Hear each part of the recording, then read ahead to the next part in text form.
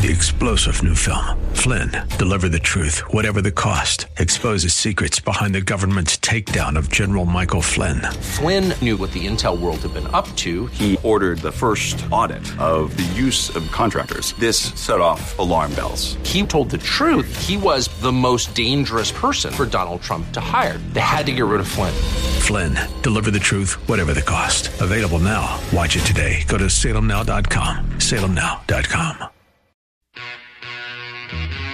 Welcome to The Advocate with your host, Nick Phillips. And now, here's your host, Nick Phillips. Good evening, Cleveland. Nick Phillips with you with another edition of The Advocate. Tonight we're going to be featuring Kevin Brennan from the Cuyahoga County Board of Health to give us yet another update on COVID. Kevin, thank you for joining us. Absolutely, Nick. Thank you for having me. It's been a long year and 4 months, but we finally made it. We're now looking at the 4th of July weekend 2021, and we've been talking COVID every month. How are we looking now as we're looking toward the 4th of July weekend? Well, certainly things are improving in terms of, we're getting more people vaccinated. Our case counts are going down. So we're in decent shape. I think what's interesting is from a health department perspective, we're seeing a little bit of stagnation in terms of people becoming vaccinated. As we've talked about several times, Nick, in the late winter and early spring, we really, we distributed, tens of thousands of doses of vaccine. And now we're sort of at a point where things are at a bit of a standstill. We're seeing far fewer numbers in our standing clinics. As you know, the mass vaccination clinics have been shut down by and large. But the encouraging part is that there is great availability of vaccine at places like pharmacies, right? So as we go to our local outlets, grocery stores, drugstores, whatever, people are able to walk in and get the vaccine. So what the flexibility that we did not have early on, we certainly have it now. So we really encourage anybody who's still, thinking about access possibly as an issue in getting the vaccine, in terms of, you may work a lot or you may care for other people and you only have small windows of time. I think what would be helpful now is, to probably look at those places that are open, those retail outlets, and try to take advantage of getting a vaccine at those locations now. We talk about the continued resistance for some people to get the vaccination. Are there rumors or are there beliefs out there that the vaccine is dangerous? Well, I think depending on what group of people we're talking about, the issues can be different. I think what we've seen are different reasons for hesitancy across different ethnicities or different cultures. Sometimes what we see is resistance that comes from a political point of view or from a lot of political rhetoric. We see other groups of people who have just an inherent mistrust of the medical system. They could have problems with access, right? Not having ready access to services. We also see language as a barrier.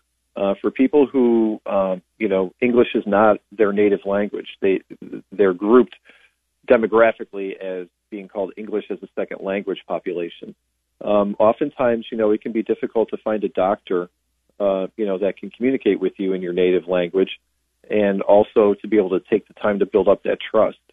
And then also, there are still, some people who we get calls once in a while who people say, well, I can't afford the vaccine. And, I think right now, you can go anywhere and get it at no cost. I think what people run into is once in a while, they'll go to a health service provider who may add an administrative fee.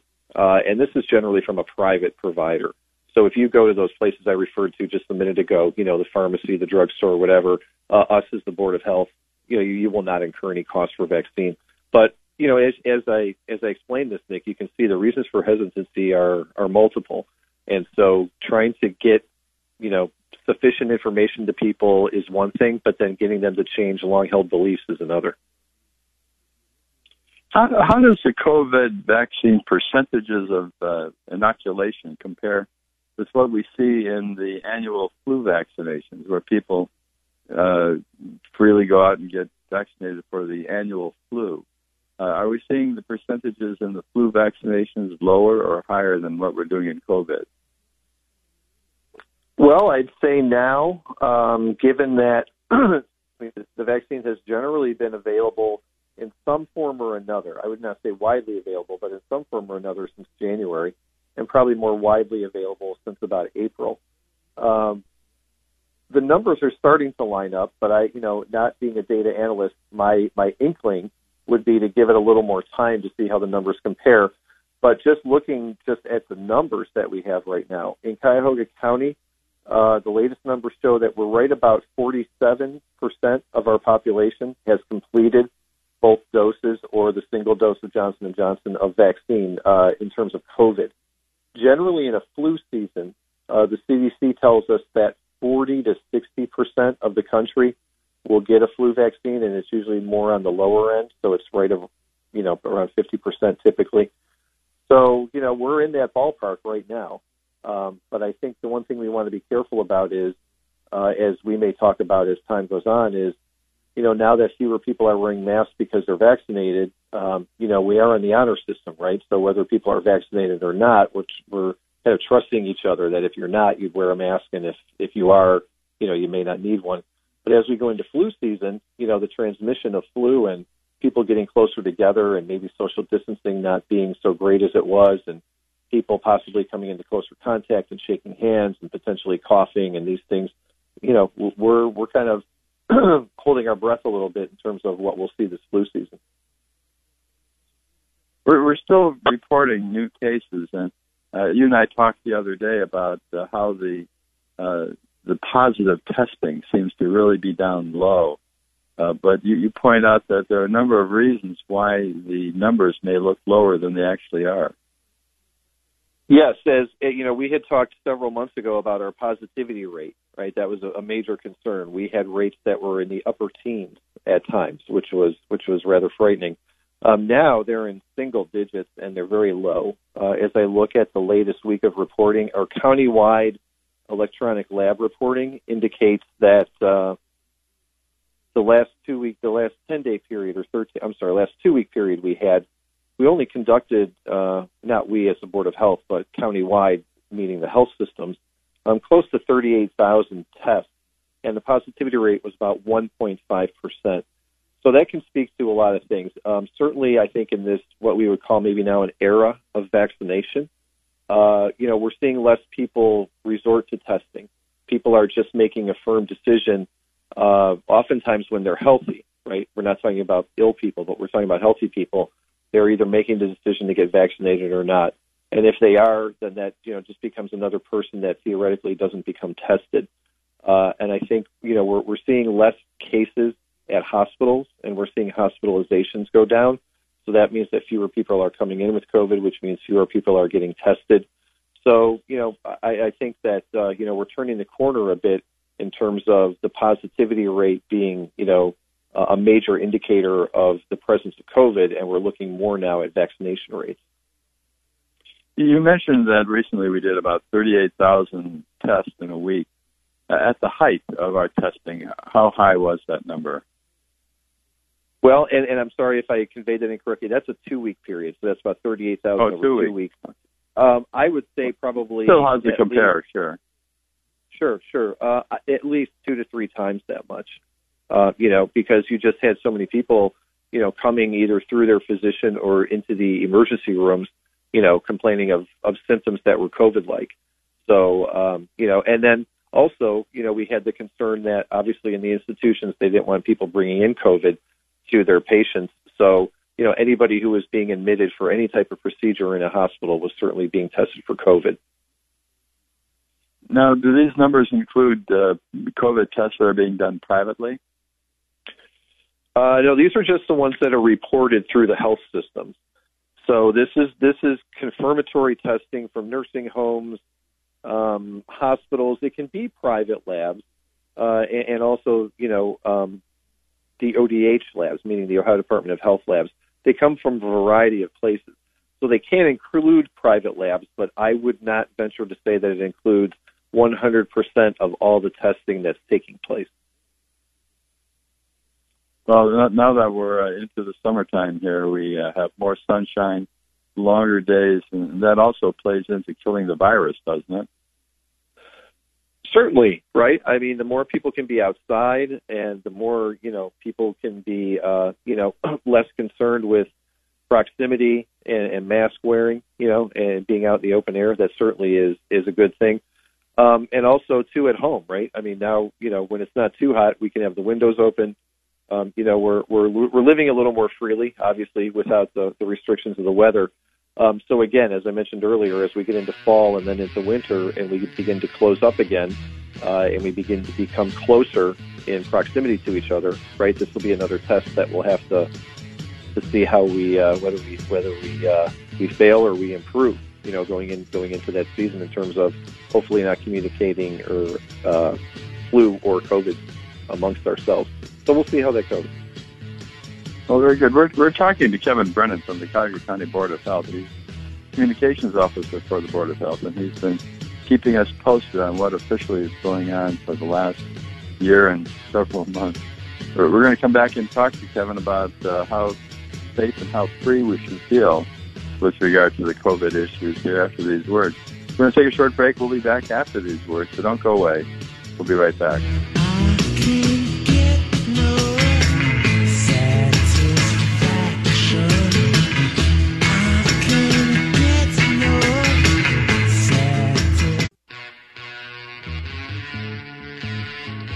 Welcome back, Cleveland. Nick Phillips with another segment of The Advocate. We're talking to Kevin Brennan from the Cuyahoga County Board of Health, and as always, he's giving us the latest information concerning COVID here in Cuyahoga County.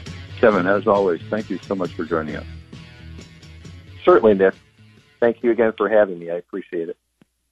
Oh, you've been with us for many, many months now, and finally, today's sounding better. Of course, with the 4th of July weekend, everyone's going out being very, very optimistic, even for all of those who have been vaccinated. Well, what are we seeing with regard to what they call breakthrough infections with regard to vaccinated people who are still getting infected with COVID? Is that something that's common or extremely rare?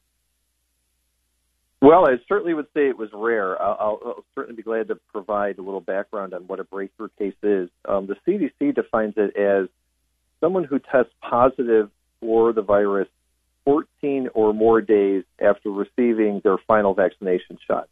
So what that would mean is if you got the single-dose Johnson & Johnson or whether you were getting your second dose of Moderna or Pfizer, 14 days afterwards, you would be exhibiting symptoms of COVID. CDC also indicates that they are rather rare, given that about 1 out of every 10,000 vaccinated individuals becomes a breakthrough case.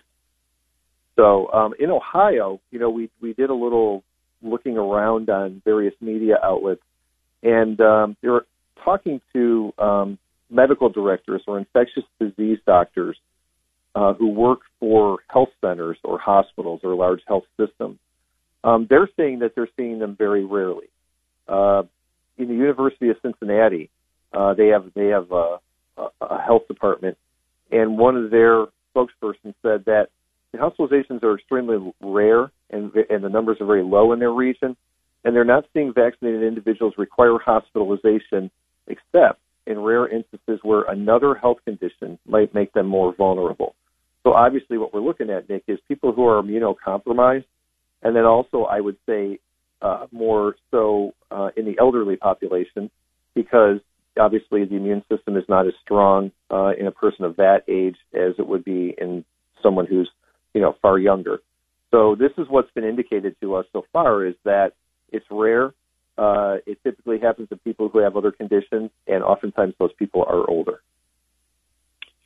The general sense, because everything we've been hearing from the medical authorities and just in the media generally, is that if you completed your vaccination series, the 2 shots or the 1 shot, you should feel free. And you should be able to go out with basically fear of contracting COVID-19 or the variants. How justified is that feeling of freedom? I know a lot of us feel that way, but are we justified in feeling more relaxed, more able to go out and enjoy ourselves in the way we did in 2019? I would say, generally speaking, yes, but I think the qualifier here is if you are in an environment where you're not certain that everyone's been vaccinated, then you may want to exercise the caution of wearing a mask. And I think what we're seeing, where we're seeing a lot of this, is in employment situations, workspaces, offices, where people are obviously, these are environments where people aren't being mandated to receive the vaccine, so it's voluntary. So if you have, for instance, 200 people in the building, right, and you can't assure all those people that everyone's received the vaccine, the recommendation at that workplace may be, if you can prove that you're vaccinated, then you don't have to wear a mask. But if you haven't been vaccinated, we recommend that you wear a mask.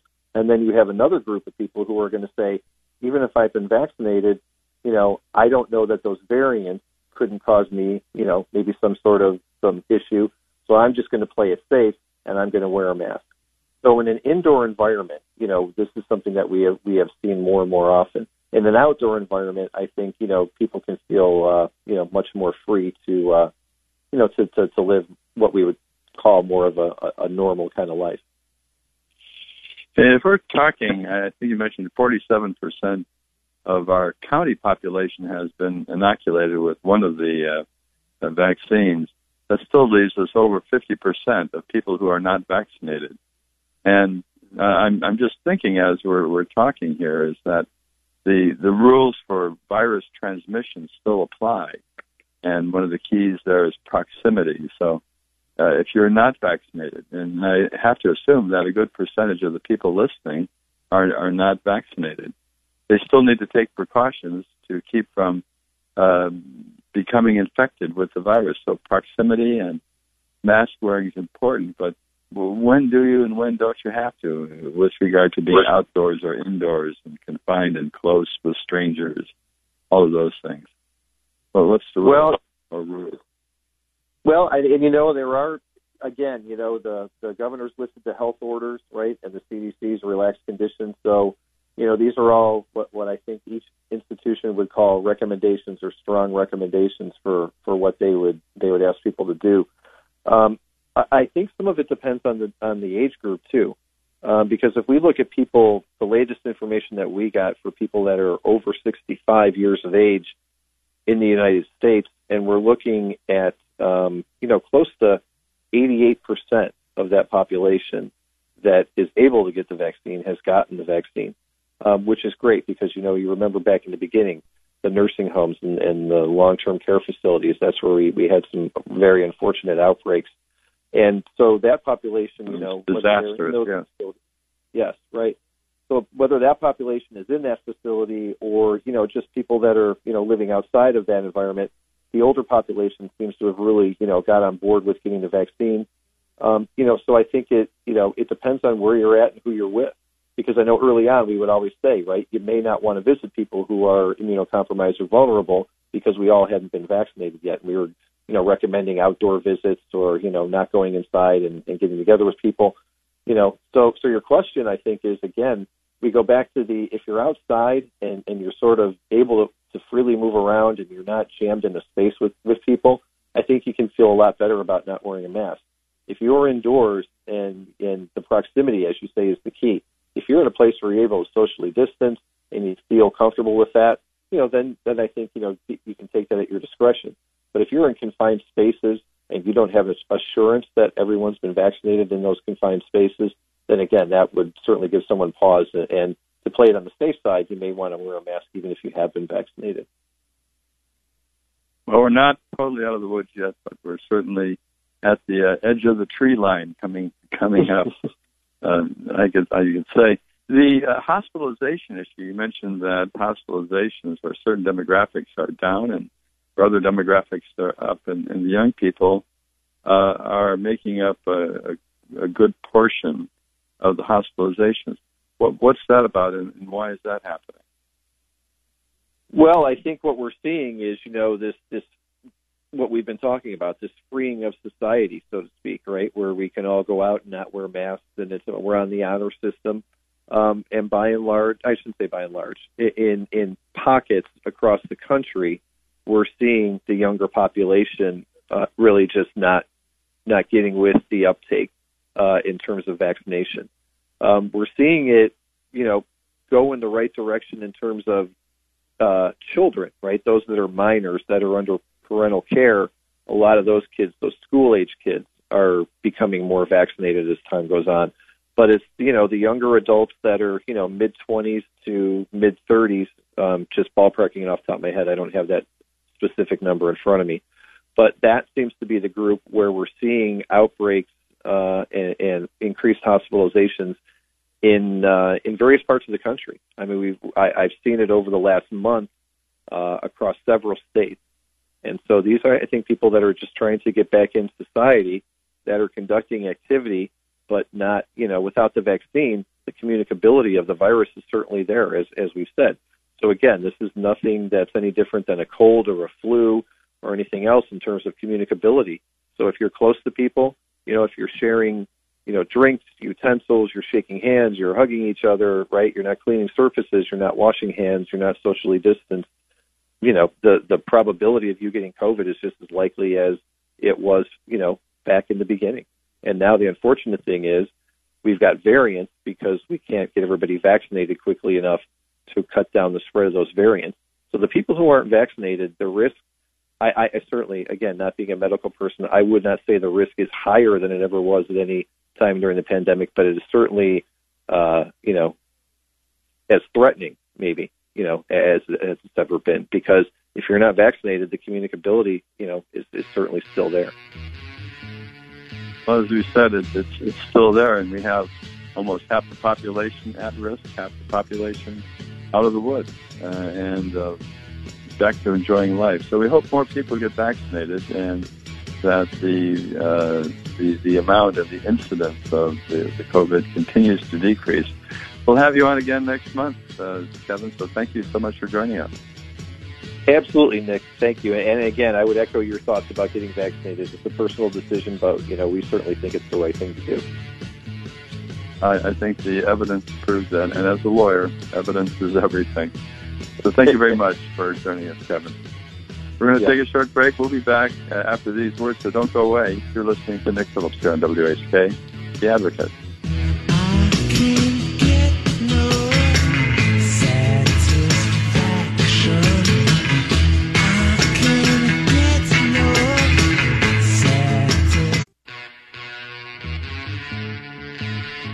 Welcome back, Cleveland. Nick Phillips with you with another segment of The Advocate. In the next two segments, we're going to be talking about something near and dear to my heart, and that's aviation. And with us, we're going to be talking to Paul Kogel, who is going to be part of bringing the Ford Tri-Motor out here to the Cleveland area just in a week or so. And Paul, thank you for joining us. Thanks, Nick. Paul, tell us a little about yourself. I mentioned aviation enthusiast. You have to love aviation to be involved in any of this stuff. Tell us a little of your background. Well, I was 22 years at an airline, but I got my start by going up to Oshkosh, Wisconsin, to a convention back in 1994. It's the largest gathering of aviators and aviation industry professionals, and it's grown ever since the 1950s. It's called the Experimental Aircraft Association. Have you ever been there, Nick? Oh, I have. It's sort of the mecca for aviation enthusiasts. All right, so I didn't even know anything about aviation until my wife, which was my then girlfriend, was working there and took me up there. And that one event changed my life forever. So now, ever since then, I've been working on my certificates and my ratings. Ended up with a great career at a great commuter airline until it went out of business from COVID in 2020. But it still provided me a lot of experience to continue to play with small airplanes and to figure out ways to sort of infect young people and others that have the bug in them to want to learn to fly. So we started an organization back in 2012 called Discover Aviation Center, It's out at Lorain County. It's a flying club. It provides aircraft for people who want to learn to fly. We do events. We do whatever we can. We took last year off, obviously, but we're excited to get back into the event programs and get people out to the airport and get them, to see, feel, and touch aviation. Well, when you mentioned going out to Oshkosh, I remember my first time at Oshkosh. For those of you who haven't even heard of Oshkosh, it's a fly-in that goes on for about a week. And like Paul mentioned, people from aviation, all different parts of aviation come out there. But when you get there, there's acres and acres and literally thousands of small airplanes parked all over the grass, and visitors and airplanes that are performing and are there for information. I tell you, if you are interested in aviation, try to fit Oshkosh into your schedule sometime. But Paul, we're talking today about the Ford Trimotor. Now, tell us about that and a little bit about this particular aircraft and how it's coming to the Cleveland area, specifically coming into Lorain. Well, so over the years, we'd go to Oshkosh and I'd see this big, beautiful old airplane flying, and I'm like, as a professional volunteer, how do I volunteer to fly that airplane? So several years ago, I got selected to be one of the pilots of the Ford, and I worked with a lot of great guys. I went through the whole training program. I'm not doing it now because of last year, but I've worked with the pilots and built their training program, and I said, this is great. So I started learning about the Ford by volunteering with the Ford at Oshkosh. Now, there's the EAA owns 4ATE, which is a smaller version of this airplane that's going to be at Lorain County. It's the 5ATE, and they have two airplanes that they take on tour with them around the country. So it's sort of a living historical museum, and pilots and volunteers chase it around the country, and we sell rides in it just to promote aviation. So I got involved because I thought it would be the coolest volunteer job at Oshkosh. One of the things, I don't know if you know, Nick, Oshkosh would not be Oshkosh if it wasn't for people that gave their time and volunteered their time. So, of course. Vicki and I started volunteering with it. So we've got the one that's owned by EAA, which is not going to be flying this year. It's under restoration. And then we have this one, which is the 5ATE. We call it Big Ford, which is a 1928 Ford Trimotor. Now, back in the early 20s, the Stout Aircraft Company, Mr. Stout and Henry Ford, Mr. Ford, got together and said, hey, I think people are going to want to fly in airplanes and not just drive cars. So they started designing and building airplanes. And when you think about it, without a computer, with just a pencil and a paper and a protractor, and a slide rule, and they started building these airplanes. So they thought that people would go from coast to coast in an airplane, and that's how they promoted it, coast to coast in 24 hours. They'd fly during the day, they'd land, and then they'd put the passengers on a train at night, and then they'd pick them up at the next stop. And think about it, 24 hours to go from coast to coast, New York to L.A., where now it takes about 5 in a modern-day jet. So this particular airplane is owned by Liberty Aviation Museum. It's got a great history. I'd be happy to tell you about it. And it's coming to Lorain County July 8th through 11th to give rides. And rides are $77, and you could actually buy the right seat also. I'm not exactly sure. I think it's about, I don't even want to guess. I don't have the right seat price in front of me, but it's a little more expensive than the rest of the airplane. Okay, Paul, we're talking about the Ford Trimotor and the version that was made in 1928. One of the things I noticed about the aircraft is that it's an all-metal aircraft, and it looks like it uses corrugated aluminum for the parts of the wing and the part of the aircraft. How heavy is that, and is it something that withstood very well? What do you think? Well, it's kind of funny you mention it. The corrugated part, so when you take a flat piece of metal and corrugate it, it actually takes more metal to build the airplane, and it makes the airplane heavier. This airplane was originally certified at over 13,000 pounds. We run it just over 12,000 pounds now. But this particular airplane was restored, I think it was the 50s and 60s, and had flat metal put on it. And it was considered the flat metal Ford, they called it, for many years, historically speaking. But when they went and put it back together and restored it in the 1970s, 80s timeframe, they put the corrugated metal back on it. And that metal is a specialty metal, and it's made in dyes in Kalamazoo, Michigan. And if you're ever interested, people from Cleveland can go out to the Liberty Aviation Museum in Port Clinton and see them actually building and putting together a Ford Trimotor. They're building one from scratch using the original plans. Well, Liberty Aviation Museum, Port Clinton, that's at the Port Clinton Airport, is that right? That is correct. So if someone wants a nice one-tank trip here in Ohio, going out there to Port Clinton and visiting, are they open all the time out there at Port Clinton? Yep. They have a great restaurant too, and they have a bunch of stuff on display. My organization donated an old Link trainer, 1930s-40s style trainer, to the Aviation Museum. We've seen in the museum. They've got a B-25 there and a TBM Avenger. My good friend Charlie owns a TBM Avenger, and he keeps it out there and on display. He actually flies it. It is also a flying museum. I don't know if you're familiar with the TBM Avengers, but that's the one that George Bush Sr. made popular. George Bush, sure. Well, one thing that fascinates me is the Link trainer, because you talk about living history and living museum. The fact that when pilots back in the early days of aviation learned how to fly in clouds, they had to fly and practice flying in things like Link trainers, flying in the blind. Mm-hmm. So if you have a chance to get out there to the museum and take a look at it, it's going to be very, very interesting.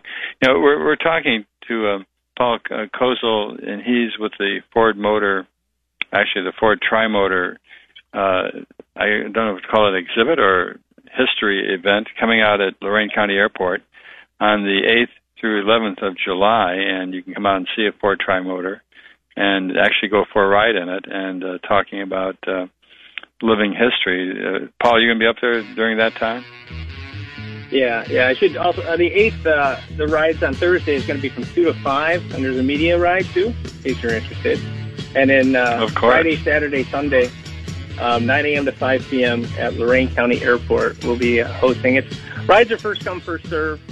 We try to get a plane full. The plane holds 9 people, and a right seater. So we try to get 10 people on board. It's about a 15-20 minute ride, and it's like stepping back in time.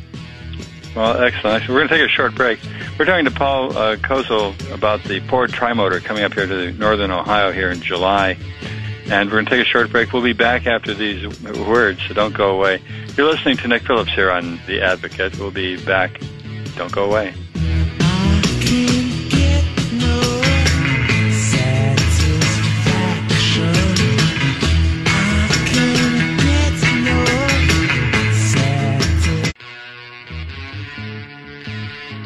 Welcome back, Cleveland. Nick Phillips with you for our final segment of The Advocate for tonight.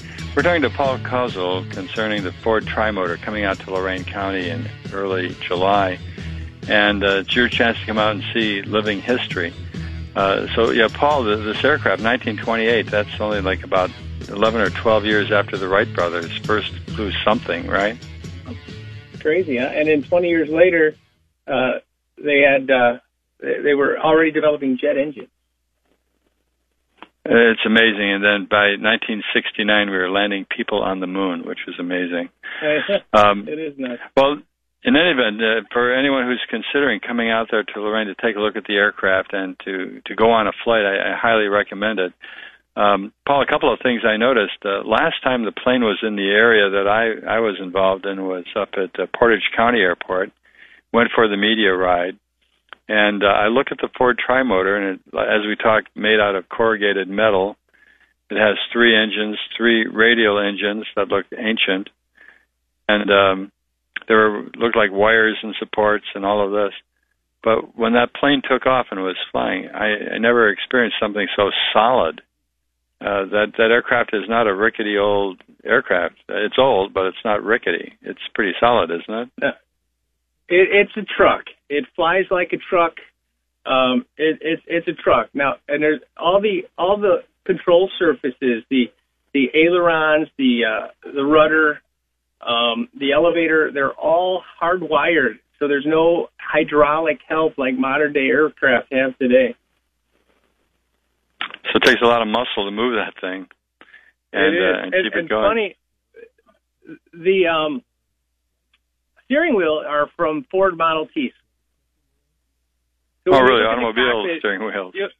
Yeah, so when you look at the cockpit, you'll see some of the older instruments. And there's some pretty modern-day instruments, too, today, because when we tour, we take it from airport to airport, and we'd like to use our GPS system. But it looks like just an old truck. It's so neat. It's so beautiful. Well, and then the engines, I think the starting up of a radial engine is still a fascinating bit of mechanics, watching that happen. Tell me about the fact that this aircraft is flying from 1928, and those engines look like they're in pretty good shape. Where do you get spare parts for a Ford Trimotor? Well, this airplane was originally came equipped with Wright engines. What we have on them now are Pratt & Whitney 985s.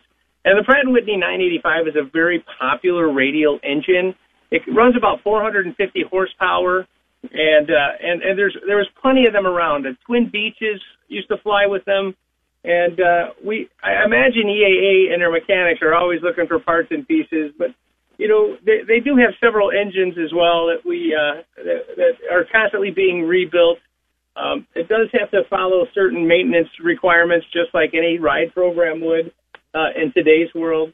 So these guys are always working on it. It's a pretty amazing. It's amazing how you can take an old airplane, rebuild it, tour it, and then give and keep maintaining it, to the highest level, to the highest standard. The airplane, even though it's from 1928, what kind of certifications or upgrades or checks do you need to do for satisfying the FAA, for example?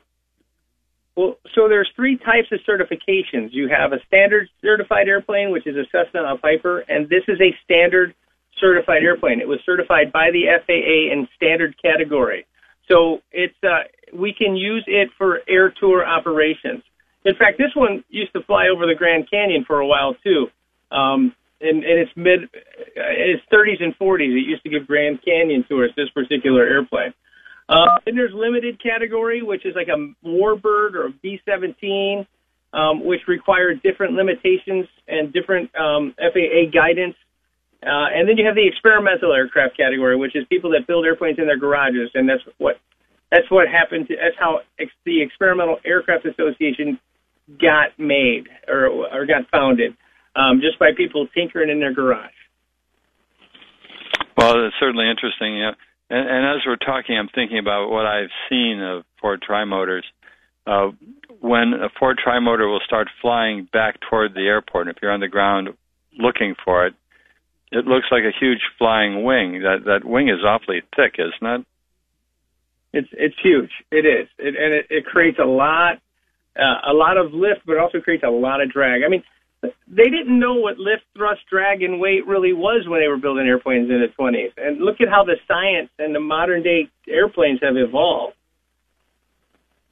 I mean, the same principles still apply. The wing goes through the air, it provides lift, it goes up, and then it comes down. And this particular airplane needed 3 big radial engines to get it done. Get it moving fast enough to lift off the ground. Well, from what I remember, it lifts off the ground very smoothly when you're taking off. You hardly notice it lifting off. It just floats because of that wing, which is fantastic. It flies at about 80 miles an hour. That's it. Which is interesting because 80 miles an hour may sound fast for I-71, but if you're looking at an airplane, it looks like it's almost standing still, hardly moving at all. Exactly. Very slow. Exactly. So what's the actual touchdown speed when you're flying, coming in for a landing? 80. So we take off at 80. We cruise at 80, land at 80. Land at 80. And that's that's kind of standard for like older airplanes and tail draggers as well. Well, it makes it easy for your test. You just need to know one airspeed. What's the airspeed for all the same? It's all 80. Oh my goodness. Well, when people come out there, do they have to sign up for flights before they get there, or can they do that when they arrive, or how does that work? You can order your seats. Yeah, you can pre-order your seats online by going to EAA.org and search for the Ford, or you go to flytheford.org. I'll say that again. It's flytheford.org. Flytheford.org. Oh, excellent. Yep. And advanced tickets are a little cheaper.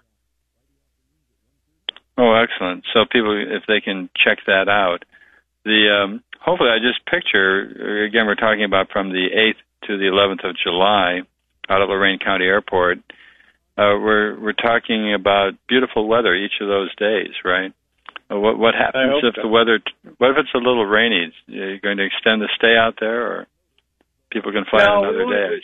It's kind of like a commercial airline, right? If it's canceled by weather, it's canceled by weather. So it's got another obligation after it leaves us. So we'll hopefully get enough good weather for that week to get our rides in. You can't predict Mother Nature, but we only fly her in good weather on safe days, that's for sure.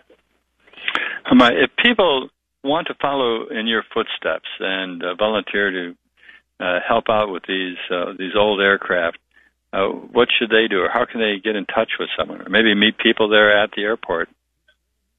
Well, our EAA chapter 1252, so EAA has local chapters, has a local chapter in the area, and that's a great place to network.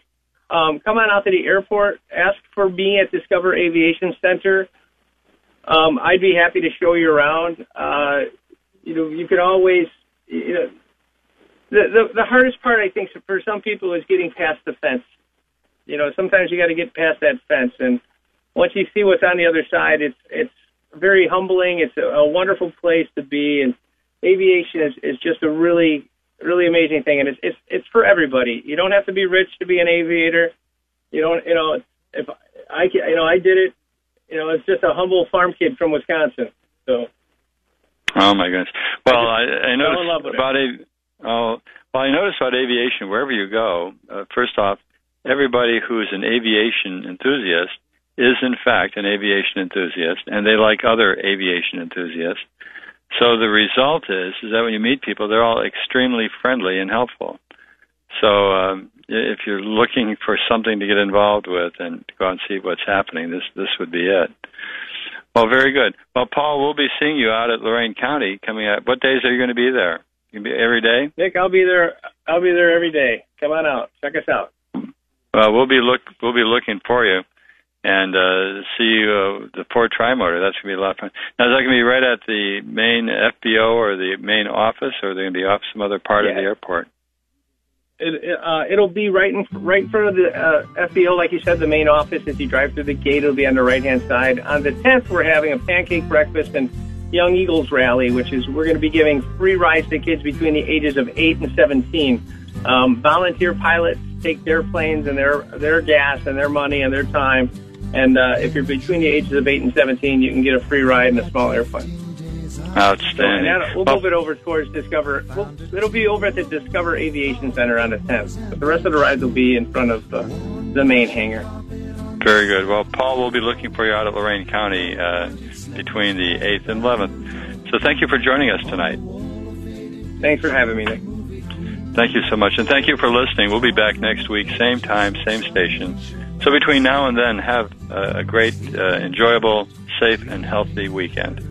We'll talk to you next week. Bye-bye. And I sat and watched the Zanzibar sunset, sat and drank my fresh mint tea.